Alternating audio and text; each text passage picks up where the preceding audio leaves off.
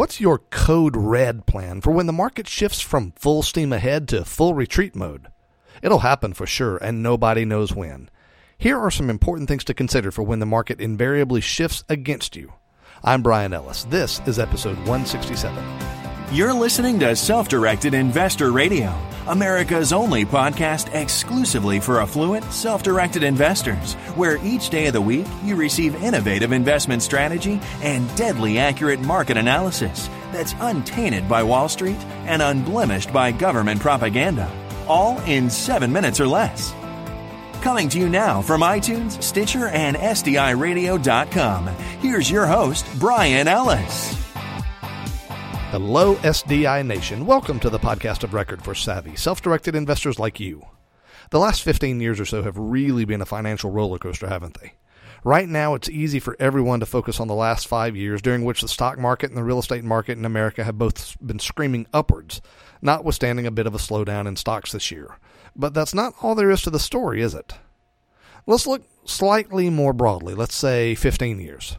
So since December of 2000 to right now, December 2015, what's really happened? I think you're going to be surprised. The S&P 500 has absolutely gone up. It sure has. By a whopping compounded annual growth rate of, drumroll please, 2.77%. Yep. And on a nationwide basis, real estate hasn't fared a whole lot better, increasing in the same period by a compounded annual growth rate of 3.2%. Now, to be clear, neither of those numbers factor in the effect of cash flow, dividends for stocks, or rents for real estate. Furthermore, it's not really accurate to compare the performance of all real estate to all stocks, because 100% of the people buying stocks are doing so with the expectation of profit, whereas the commanding majority of people buying real estate do so to use it for living.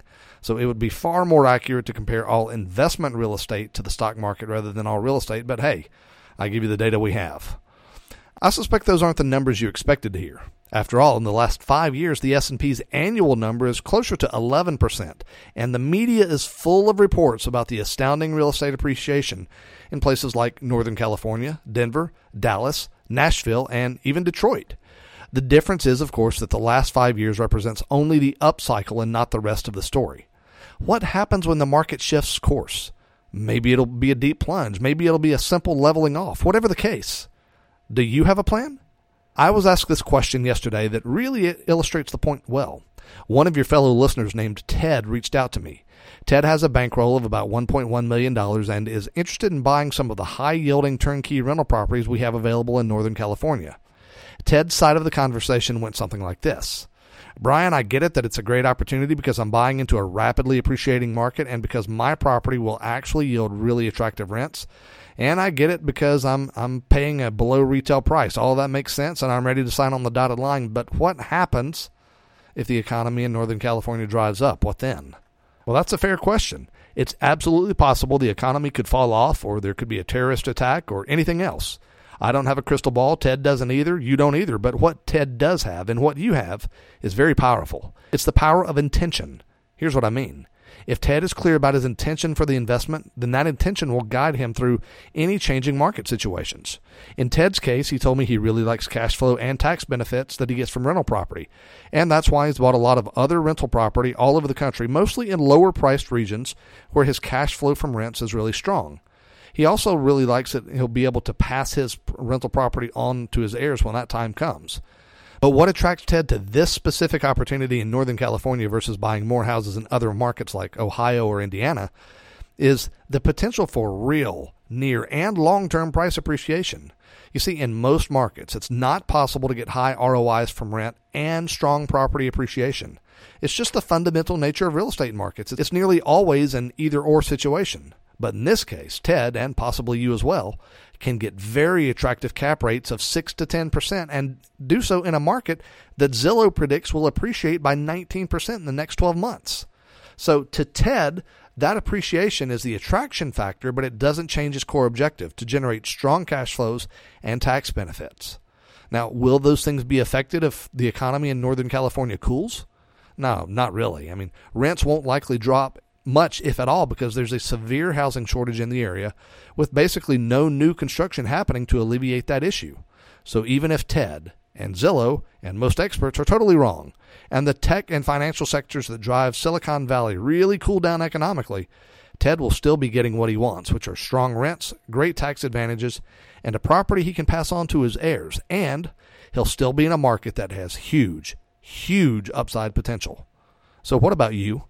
Do you have real clarity as to what you're really trying to accomplish with your investments? As an affluent investor, you've likely got your basic cash needs covered already. You've also likely got a collection of investments performing at various levels, and you probably have a bankroll of cash that you're considering deploying, or maybe you're thinking of cashing in some stocks or annuities to be more liquid for the right kinds of opportunities. So if your focus is cash flow, then day-to-day or even year-to-year price fluctuations really shouldn't occupy your focus that much.